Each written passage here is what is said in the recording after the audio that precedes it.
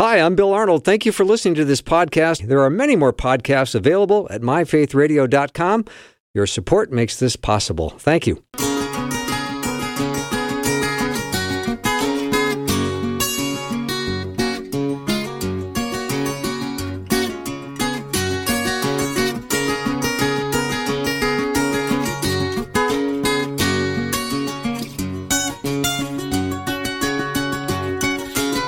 And a warm welcome to the afternoon show. It is time for Guy Talk, or Guys Who Talk.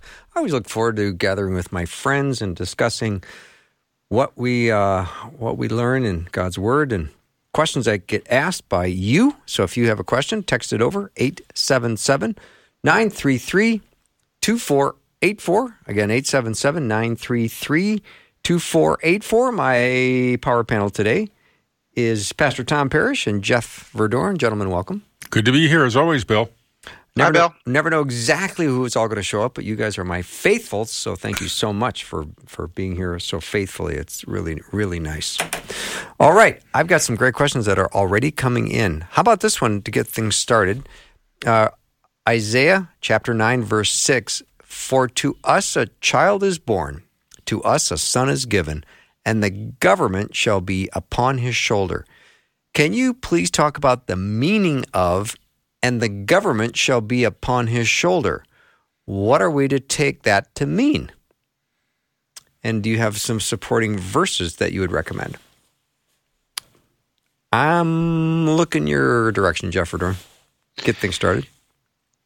Well, Isaiah is speaking of a future time when the Christ, the future Messiah who is going to come, will have full reign of all government on earth. If you're sitting here looking at the world today and wishing that your government was righteous, where most of them are not, there is going to come a day when Jesus, the righteous King, will return, as Revelation 19 describes, as the King of Kings and the Lord of Lords, and Jesus will be king over the whole earth for 1,000 years, Revelation says. This is when we pray the Lord's Prayer: "Thy kingdom come, thy will be done on earth as it is in heaven." So there is going to be a day when Christ will return to establish his kingdom on earth. And there's many, many passages in the Old Testament, for example, that describe that Jesus will be king over the whole earth. One of the best ones is probably Isaiah chapter 2 and verse 3 that says, "People from many nations will come and say, 'Come, let us go up to the mountain of the Lord, to the house of Jacob's God, and he will teach us his ways, and we will walk in his paths. For the Lord's teaching will go forth from Zion, his word will go out from Jerusalem." Zechariah 14 says, "And the Lord will be king over the whole earth." There's literally dozens of passages that describe this future kingdom with Christ as king. In fact, his disciples, the last question his disciples asked him in Acts chapter 1, right before he goes up to heaven, is, "Are you now going to restore the kingdom of Israel?" So they even had an understanding in the first century that one day Jesus would come as King of Kings and Lord of Lords.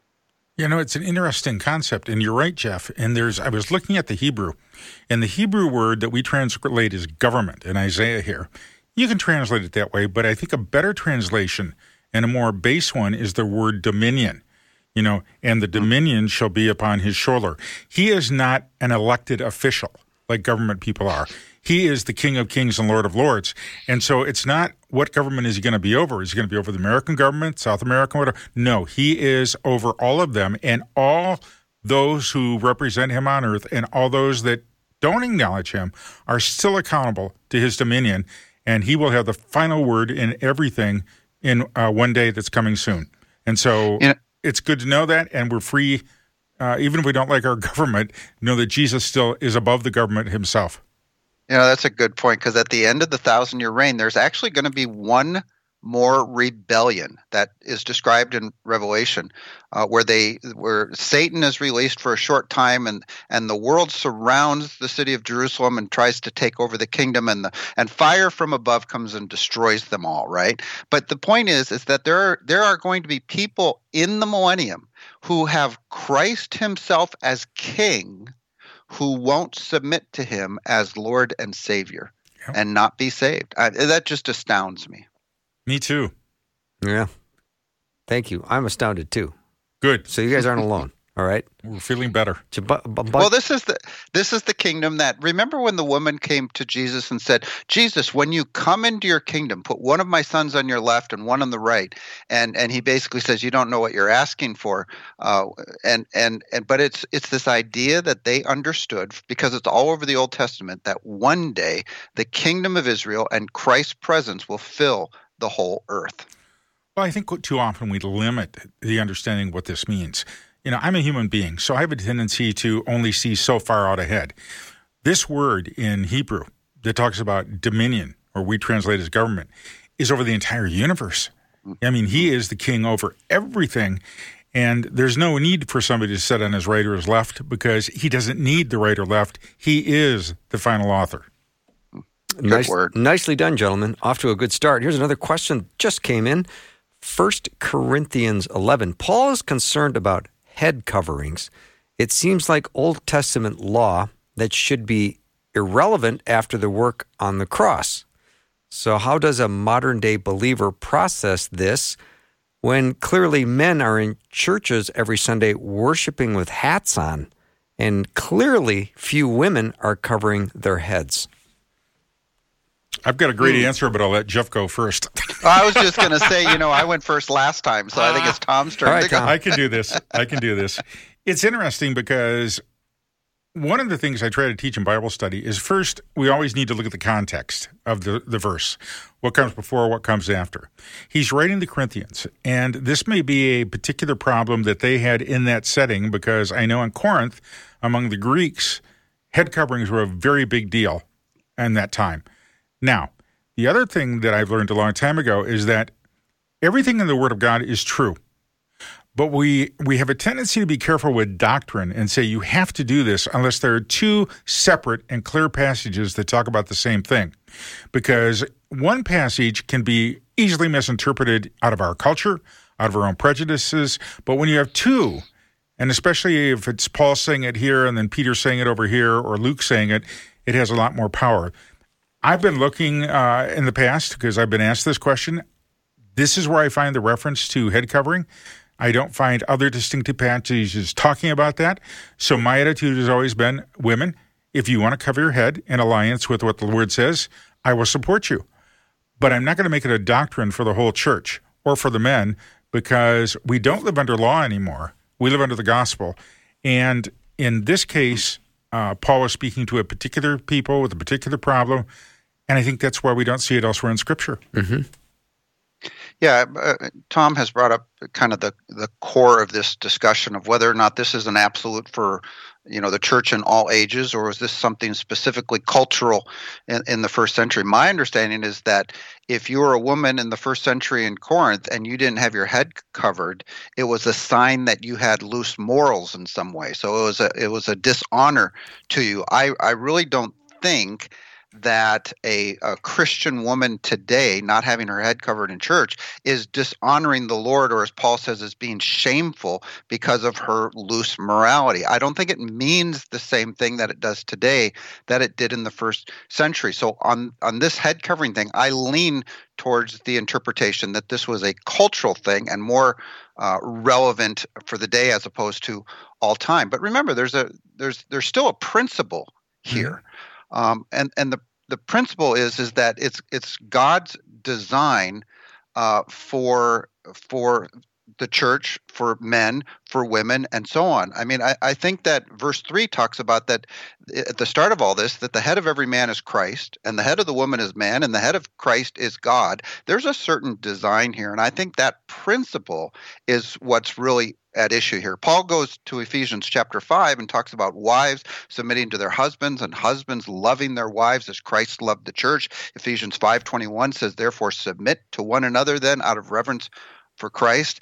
I think this is about honoring God in all that you do and his design for men, women, family, marriage, and so on. Remember, I like what Paul says in Romans. He says, now I forget what he says.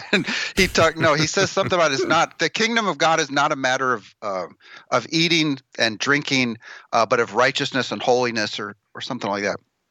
And I think that everything's a heart thing today. If we're all supposed to have women having head coverings and men not, well, then we're really doing a disservice to the Lord. But I have a feeling that it's much more of a heart thing than an absolute in all ages. Mm-hmm. I agree. Verse 4 talks about the men. The men are not to have their head covered when they're praying or prophesying. And so, you got it. I think it was much more cultural than we realize. And I know this, that now that I'm in Jesus Christ, even if I err on something like this, it's not a disaster at all. The Lord knows how to work with it. And it's interesting, over 2,000 years, he hasn't pushed, head covering or hats one way or the other through every generation. It just hasn't happened. Mm-hmm. Once in a while, a church picks it up, goes with it, but it's not a universal thing. Part of that question, Bill, if we got about a minute left or so, we still have a little time left for this question? Sure. Are we kind of still under this Old Testament law as believers? And as Tom just said, look, we are in Christ. We stand forgiven. Paul clearly says a couple dozen times in the New Testament that we as New Testament believers are no longer under the law of God. In fact, in Romans 8, he says the righteous requirements of the law have been fully met in us who do not live according to the flesh, but according to the Spirit. So the law has been fulfilled. It's been completed. It's been consummated in Christ. He fulfilled the law, and now we are in Christ. And so God sees us as having met the righteous requirements of the law. So as Tom just explained, this is not about the rules of Christianity. We are in Christ, and we have access to the throne of God. And so whatever you end up wearing to church, flip-flops, sandals, shorts, or have a hat on your head or whatever, anybody who is in Christ can come before his throne with confidence. Good word. That's an interesting point. I'd be curious to ask listeners, are you comfortable with, let's say, even the praise band wearing the ripped jeans and the hats, and are you okay with that? Do you wish they were dressed differently? Do you look at what you see on the platform and wish things were a little bit better looking, hats off, jeans not ripped? Just curious. As a pastor, no. And here's why. In the early stages of my ministry, everybody dressed up, but their hearts were far from the Lord. Gotcha. And now I welcome anybody. You want to come in shorts and a sweatshirt? If your heart's right with the Lord and you want to proclaim his name and minister, I'm all for it. Cool. All right. Questions, send them over. 877-933-2484. Again, 877-933-2484. We've got some great questions coming in, and we will take more of them, especially if you've got one. Send it over. We'll be right back with Pastor Tom Parrish and Jeff Verdorn. Another full hour of Guy Talk. We'll be right back.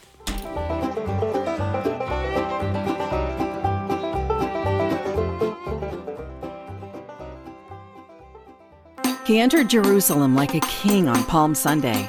By Friday, he was dead and hanging on a cross. Discover what really happened when you join Faith Radio's Reading the Bible Together Holy Week study.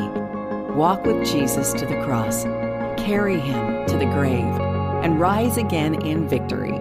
Get your free study guide and access to the podcast by signing up now at myfaithradio.com.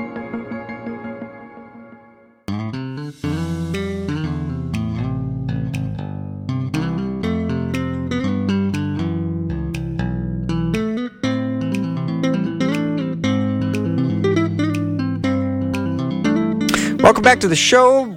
Guy Talk, or Guys Who Talk, is what's happening this hour.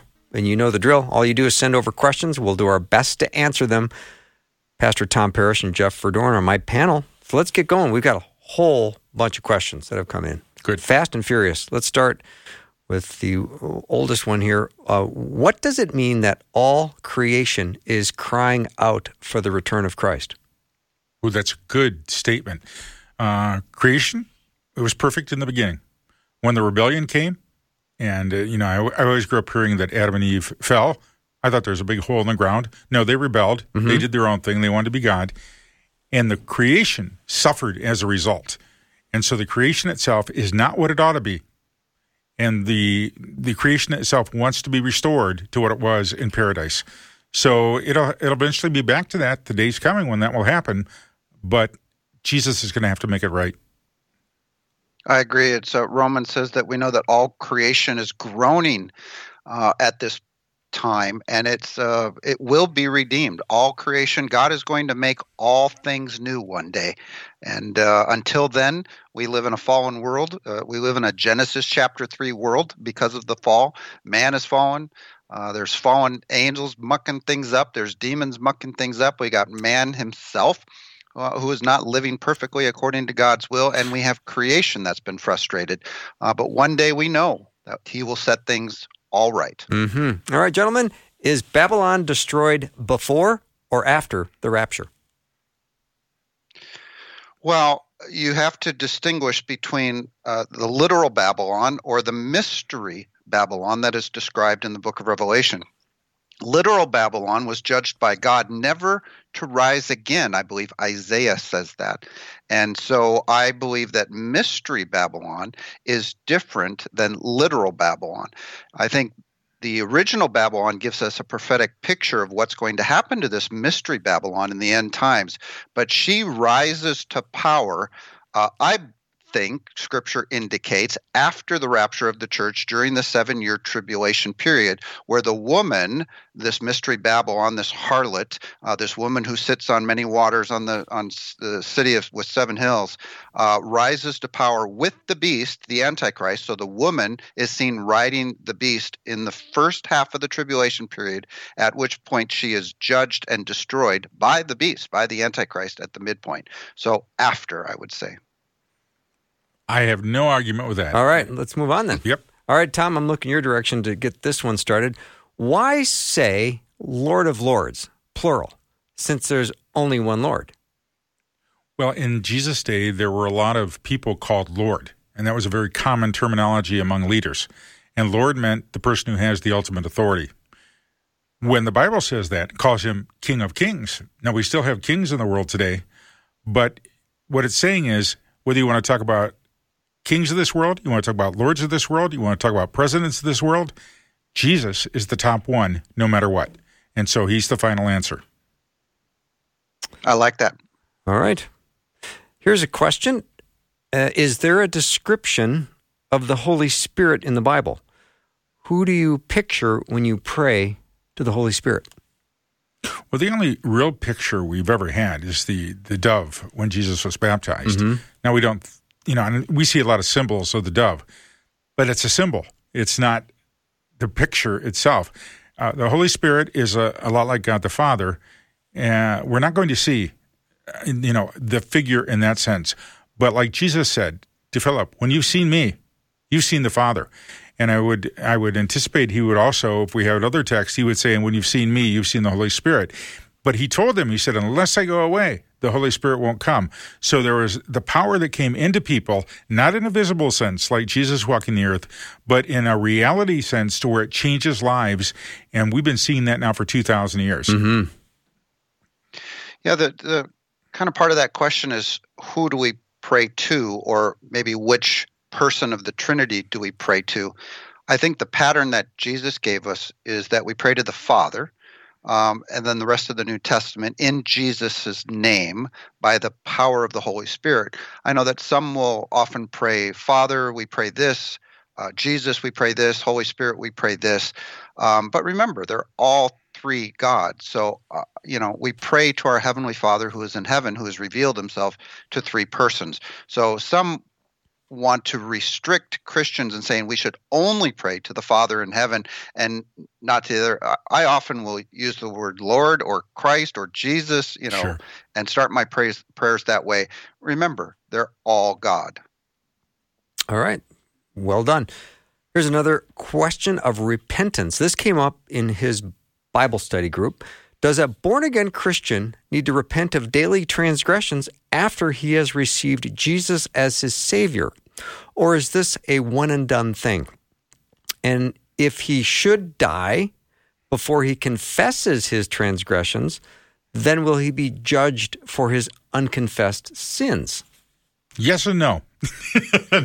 Let's take this a little further. When we come to Jesus and surrender to him, His work on the cross covers all sin of all time. His blood covers us.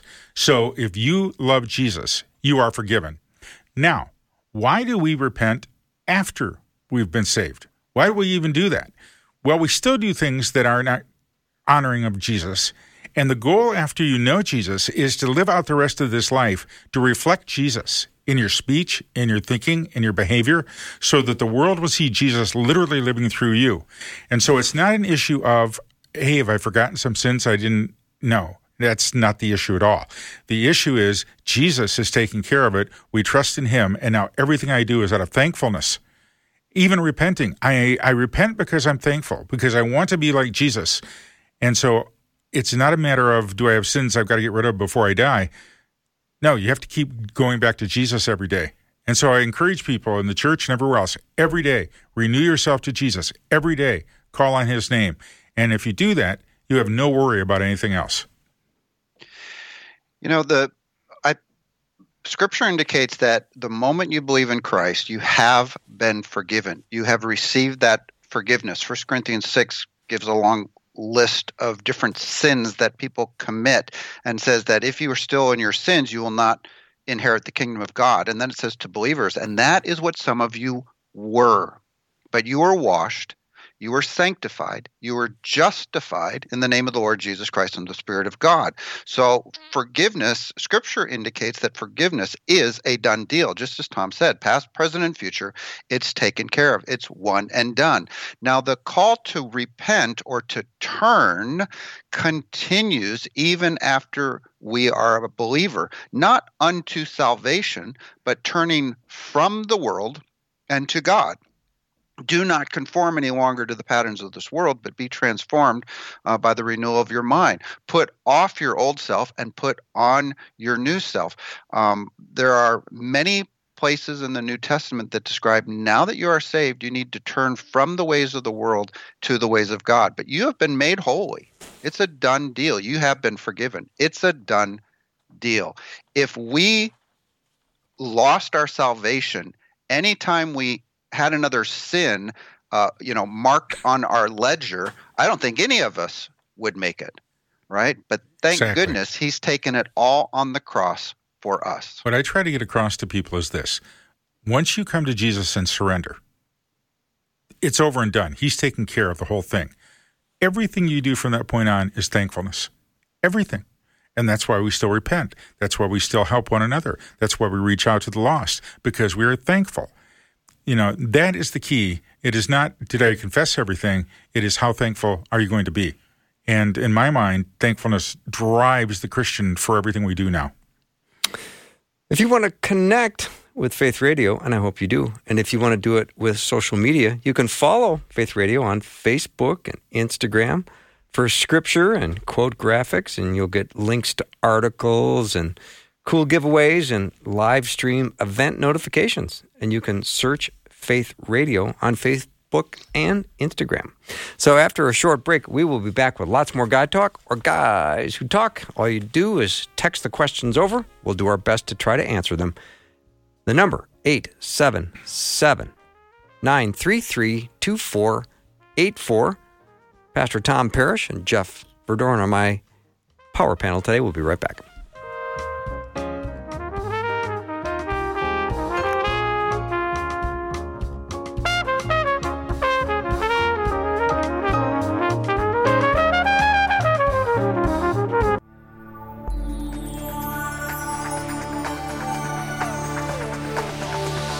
It's the afternoon show with Bill Arnold. Prime time, drive time. Let's get it started.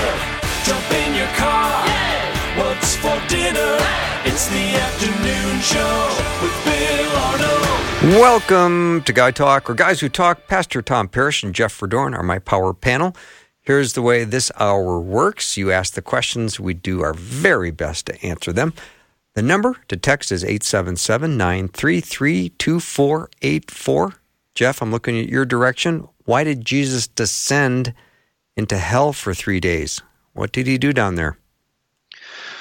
Well, that's where everybody went. More properly, it's called Hades, in Scripture. And according to Luke 16, there are two sides to Hades. There's the paradise side, or the bosom of Abraham side, or the comfort side, and there's the torment side. So that, Lazarus and the rich man is the story, and they go to the two different chambers that in between is a chasm, and there's no going from one side to another.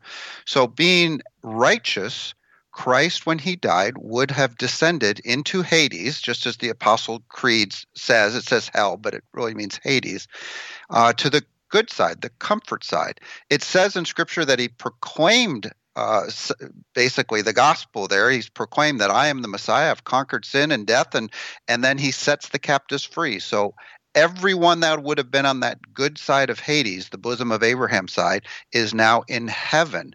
They needed to be held there because the Lamb of God had not yet paid for the sins of the world. Now that he had died and rose again, the Davids, the Zacharias, the Isaiahs, and so on could now go up and be in heaven with Christ. And that today is where we go when we die. After the cross, if you are righteous, if you are a believer, when you die, you're immediately brought into the presence of the Lord, now in heaven above. I need to make a video on this. I had a film background. I love this kind of stuff, the visuals. If you look at it and if you take a piece of paper and you put a line from left to right, you put the cross right there in the middle. Here's the problem. Everything up until the cross had its own problems. There wasn't forgiveness based upon the law. It was still by faith, of course. That's what we read about in Hebrews. And then afterward, but if you think of heaven above and hell below or death below, Jesus' cross, and when he said it is finished, it's like an exploding star. Which direction does a star explode? It explodes in every direction. So to the heavens, to the realm of the dead, to the past, to the present. In other words, what Jesus did covered everything in the universe from beginning to end as we know it. And the benefit is there for those who surrender to Jesus. Even the realm of the dead. Yeah, we've got a couple of references where he went to that realm of the dead, or paradise, as Jeff was talking about, and, proclaimed to them. So his goal is to pronounce that what he did satisfies every requirement in the universe for forgiveness of sins and purpose. David, when he was lamenting the death of his child, and he says that he's no longer mourning, and people say, why aren't you mourning anymore? And he says, well, there's nothing I can do now. My son has died, and plus I will see him again one day. Well, there's this idea that David would see his child again one day, even though they're both about to die. That is the picture we get from Scripture, that there is an afterlife. You don't cease to exist when you physically die in this world, but there's two options. You either die in Christ or righteous as a believer in Christ Jesus, and you have one destiny, or you die outside of Christ and have a much different destiny. But both survive death. In the end, the unrighteous will be thrown into the lake of fire. The righteous will live eternally. So remember when David, and for Hades, remember when David said, Lord, don't abandon me in the grave. That's the Hebrew word Sheol, and it's this Hades place. It's the same place. And he's saying to God, don't leave me there. And God says, basically, I'm not going to leave you there. Don't worry. I have a plan. And the plan is Christ is going to come and die for the sins of the world so that you can enter into my presence for all of eternity. I saw a great poster the other day. Beautiful little girl, must be like 5 or 6. She's kind of shaking her finger at you as you look at it. And above it says, she's saying, everyone will die and live eternally. Then down at the bottom it says, location, location, location. And that's really the issue. Where are you going to spend eternity? You're going to spend it, but it's where you're going to be. Mm-hmm. Nice work, gentlemen. All right, Romans chapter 9, verses 15 through 23. The question is, who are the people God has prepared for dishonor in his wrath? Romans 9 is one of these chapters, it's highly debated. The key to understanding is as it starts, we understand that Paul is describing the nation of Israel. He talks about my brothers and the people of Israel. Theirs is the adoption of sons. Theirs is the divine glory, the covenants, the receiving of the law. This is talking about Israel. Then he moves into God's selection of Jacob over Esau. And that selection for God's purpose in election was not unto salvation. Jacob was I'm sure saved. Esau very well could have been saved. This is not a question of salvation, but election unto purpose. God chose Jacob as the father of Israel over Esau. Why? We don't know. He's sovereign. He gets to choose. But when he then goes on to say, I'll have mercy on whom I'll have mercy, the application to us today is that those who believe in Jesus and are saved are receive the mercy of God. Those who don't believe don't receive the mercy of God. I think Scripture is clear that God offers salvation to every single person. That mercy is available to whosoever believes. I agree. I think every Christian needs a bulletin board in their home, and I'm dead serious, or a chalkboard. At the very top, you write, when you talk about this, you write the passage that says, it is the Lord's will that all be saved and come to the knowledge of the truth. That's the highest statement in Scripture. When you run into these statements, that falls underneath that. And not that it isn't powerful and effective and we have to pay attention, but now we have to interpret it out of that top statement. The Lord is not arbitrary, that he's just going to send some to hell because he doesn't like him and save others because he does. What he's doing is saying, I have created a process, a methodology through God the Son, Jesus. Those that follow that path have eternity. Those that don't follow that path are stuck in what they work for. And they wind up, unfortunately, with God's wrath in the end. Because when you don't know Jesus, what else is there? And that's why, like when in Hebrews it says, it is a terrible thing to fall into the hands of the living God. The point is, if you think Satan is difficult, don't meet Jesus on the wrong side. Be ready and right with him now. Those are your wages. Yeah. All right. Did the disciples perform any miracles, healing as well as removing demons, before Jesus died? Well, they came back in the 72 and they said, Lord, even the demons obeyed us in your name. And they were stunned by that.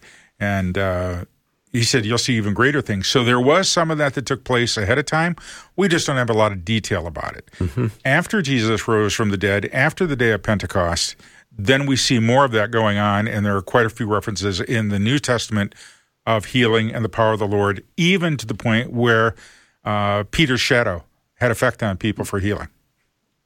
Yeah, and even the resurrection of the dead. I think of the story of Paul. He's preaching for a long time, and some young kid falls asleep and falls and to his death.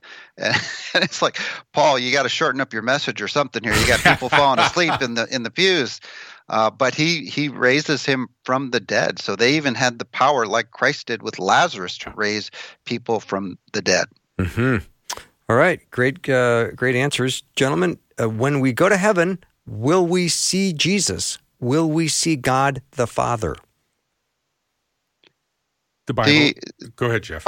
Okay. Well, we have a couple of verses where Paul says, absent from the body and present with the Lord. And Paul elsewhere says that it will be better for me to depart and be with the Lord, or die and be with the Lord by far. But he says, I press on to take hold of that which Christ Jesus took hold of me. So there's a couple passages where Paul clearly states that when we die, we will be with the Lord in heaven. For God the Father, it doesn't indicate right away that we are able to see God the Father when we're in heaven.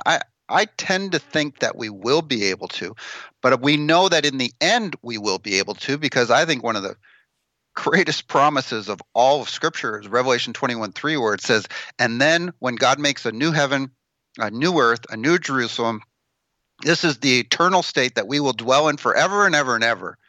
And Revelation 21:3 says, and God will dwell with his people. And so he will be there. He is the temple in the New Jerusalem. He gives that city his light, and we will dwell with him. We will tabernacle with God the Father forever and ever and ever. I'm not in disagreement with that. I think you're exactly right. I don't know how that's all going to work out. The one thing I do know from the New Testament is Jesus said, when you've seen me, you've seen the Father. So why do you ask, show us the Father? The Father is spirit. The Holy Spirit is spirit. Jesus, though, took on human form, and now he's returned to heaven. But I believe when I see Jesus on that day, he will be in a very human form, and I will be able to look him in the eye and he will talk to me. And, I think honestly, I will be talking to the Father and the Holy Spirit at the same time. But once I see Jesus, I don't think I need to see anything else. All right. Another question, gentlemen. This morning I was reading an online forum discussing salvation. Many comments agreed that salvation can be lost. This seems contradictory to the Scriptures. Your thoughts on this? Thank you and God bless. Well, there are two different points of view. That once you're saved no matter what. Okay, I'm not going to argue with that. I see that in Scripture. But I also see in Scripture, because I just finished teaching the book of Hebrews, it's pretty strict in Hebrews about enduring to the end, about not abandoning the Lord. How can you be restored to the Lord if once you knew him and then fell away? I'll be honest, I don't have a good answer, guys. I really don't. And I've tried not to make a doctrine out of it. What I try to teach people is, it doesn't matter if you received Jesus 10 years ago, you better do it again today when you get up and walk with him all day long. Not that you're trying to gain salvation, but you're thankful for what he's given you. This was a question that when I first started seriously studying Scripture, this issue kept coming up in my mind. I would read one person and they would say, well, of course you're secure in your salvation. We have true assurance of salvation. And then others would say, no, that's a doctrine straight out of the pit of hell, or, it's a false teaching, and so on and so forth. So as Tom described, this is debated within Christianity. My own personal studies, I got to the point where I remember praying to God. It's like, Lord, this seems to me to be a very important issue, because if I could lose my salvation, I needed to know, well, how, under what circumstances? And so you could avoid those circumstances and make sure you retain your salvation. And I prayed and prayed about this. I remember reading in Ephesians 1 a couple weeks after this. And I read this line, and it said this: you were included in Christ when you heard the message of truth, the gospel of your salvation. Having believed, you were marked in him with a seal, the promised Holy Spirit, who is a deposit guaranteeing our inheritance until the redemption of those who are God's possessions. And I read that, and it's like, of course we're secure in our salvation. It couldn't be any other way. And if you think about how John ends 1 John 5, he says, I write these things to those of you who believe, that you may know that you have eternal life. So I think we can know that we know that we know, and have true assurance that, as Paul says, our salvation is kept in heaven for us, shielded by God's power until that day. Thank you, Jeff. We'll take a little break and return with plenty more Guy Talk. Questions, send them, 877-933-2484. We'll be right back.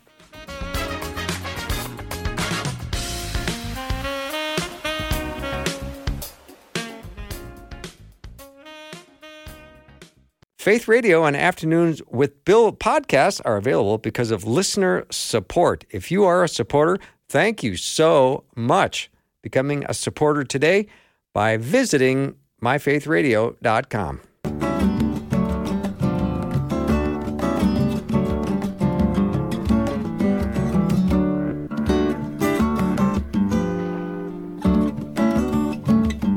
All right, we're back with Guy Talk. Thank you for all your great questions. They're coming in fast and furious, and I'm afraid that we may not get to all of them. So, gentlemen, talk faster. We do that. We will. All right. Was Thomas's doubting a salvation issue or a lack of faith, but still saved? Oh, I've never heard it expressed I haven't like either. that. I haven't. And my name's we Thomas. know that. Yeah, Thomas, in context of that story, he did not believe the other disciples and the women that said, "We've seen the Lord; He's risen," and he doubted their story until he saw Christ himself, right? And then Jesus says, "Stop doubting, Thomas, and believe." And he falls down and says, "My Lord and my God." And Jesus says, "Because you've seen me, you have now believed." And then a very interesting line after, "Blessed is he who does not see, but believes." That's us. We have to believe based on the testimony of the disciples that they had written down in Scripture, which Thomas didn't do.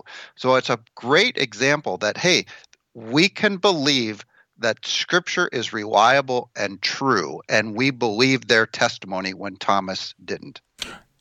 Thomas is no exception to the apostles. The morning that Mary came back from the tomb and said she had seen the risen Lord, the apostles didn't believe her. They didn't believe her on that day until that evening they met the risen Lord Jesus. Thomas made his statement not because he was in the presence of the risen Lord Jesus. He wasn't there that night, and he said, so I'm not going to believe until I see him. And Jesus shows up, and that shows the graciousness of the Lord and how he works. So nobody believed until they were literally confronted with the truth. All right, nicely done.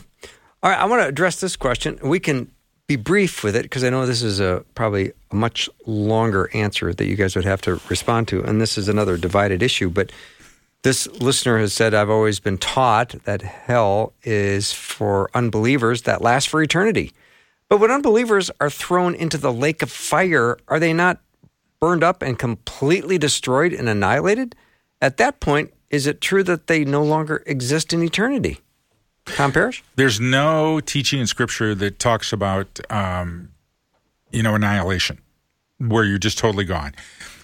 What we have in Scripture, when it talks about the lake of fire, you have to think of it in terms of a metaphor.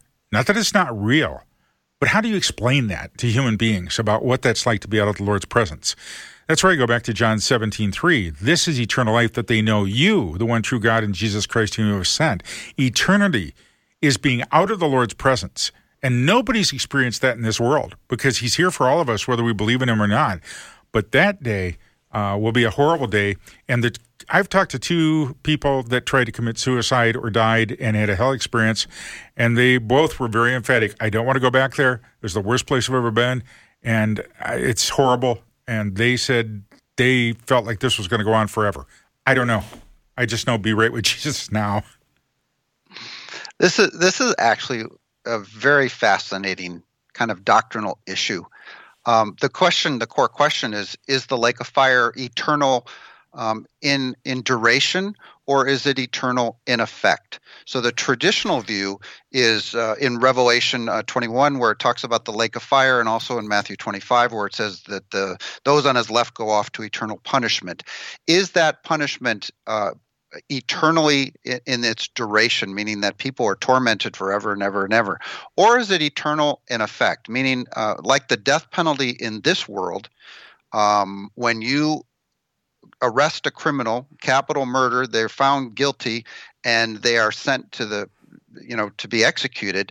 They are executed and they die, and their punishment could be described as eternal punishment, meaning it was eternal in effect. There's no coming back from it.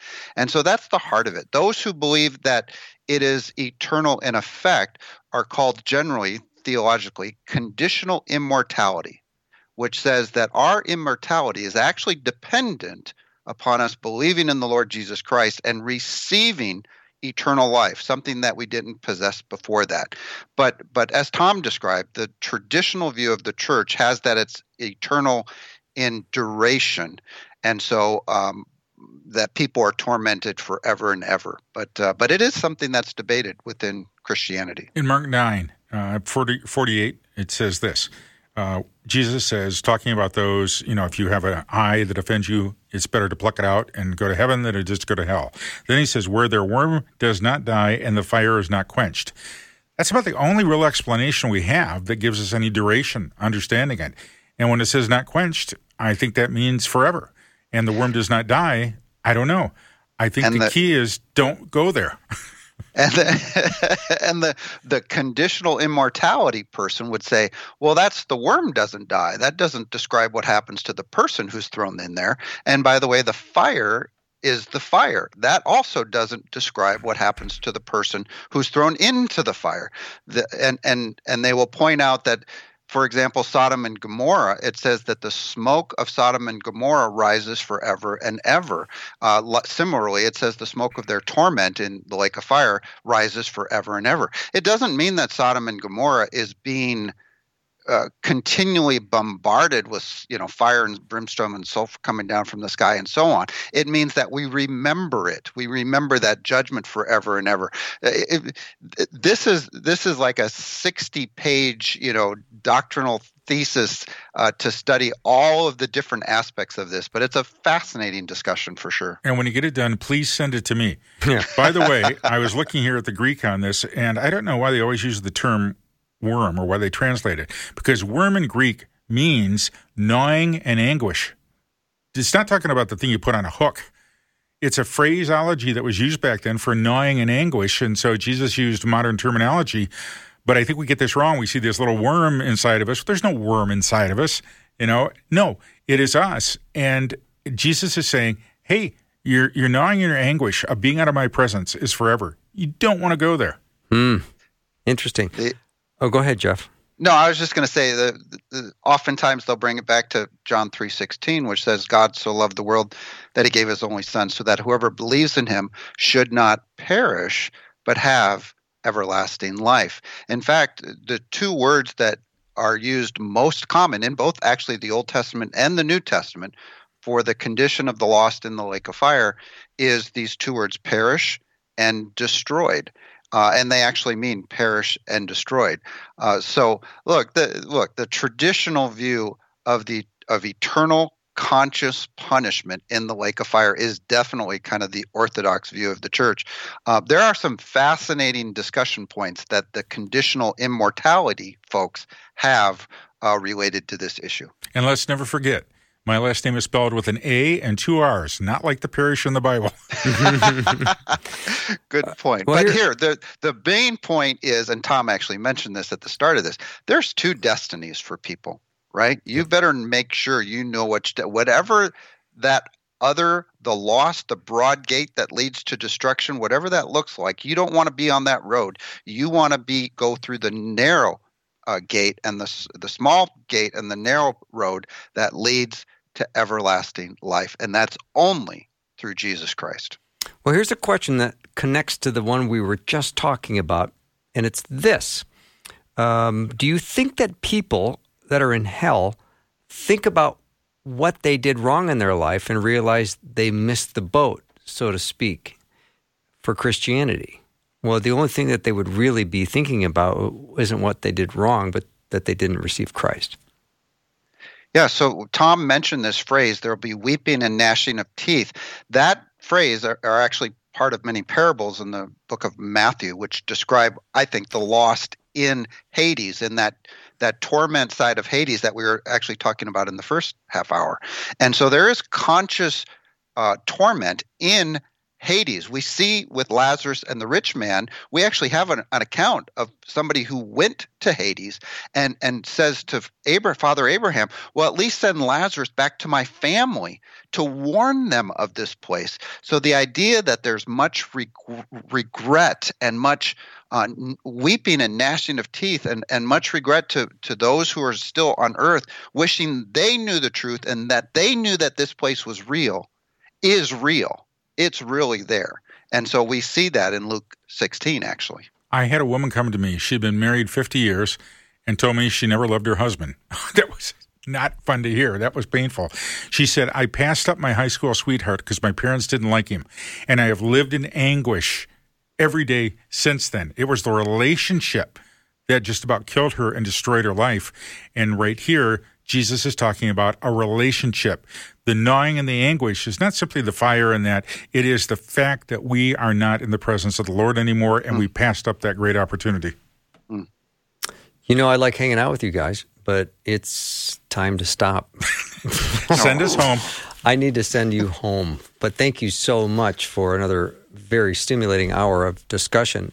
Amazing questions came in. I'm sorry if you didn't hear your question answered. Rosie, would you do your very best to collect those questions? I will. And we can have them available for next Guy Talk. We're going to take a little break. When we come back, Dr. Peter Hill is going to join the program. Looking forward to meeting him. We're going to be talking about intellectual humility. I can't wait for that one. We'll be right back.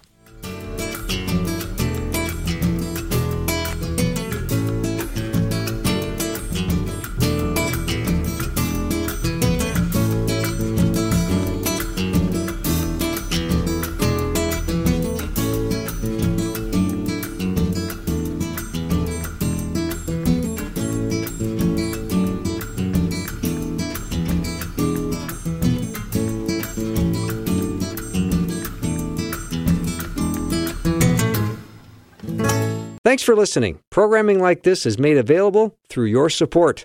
Information available at myfaithradio.com.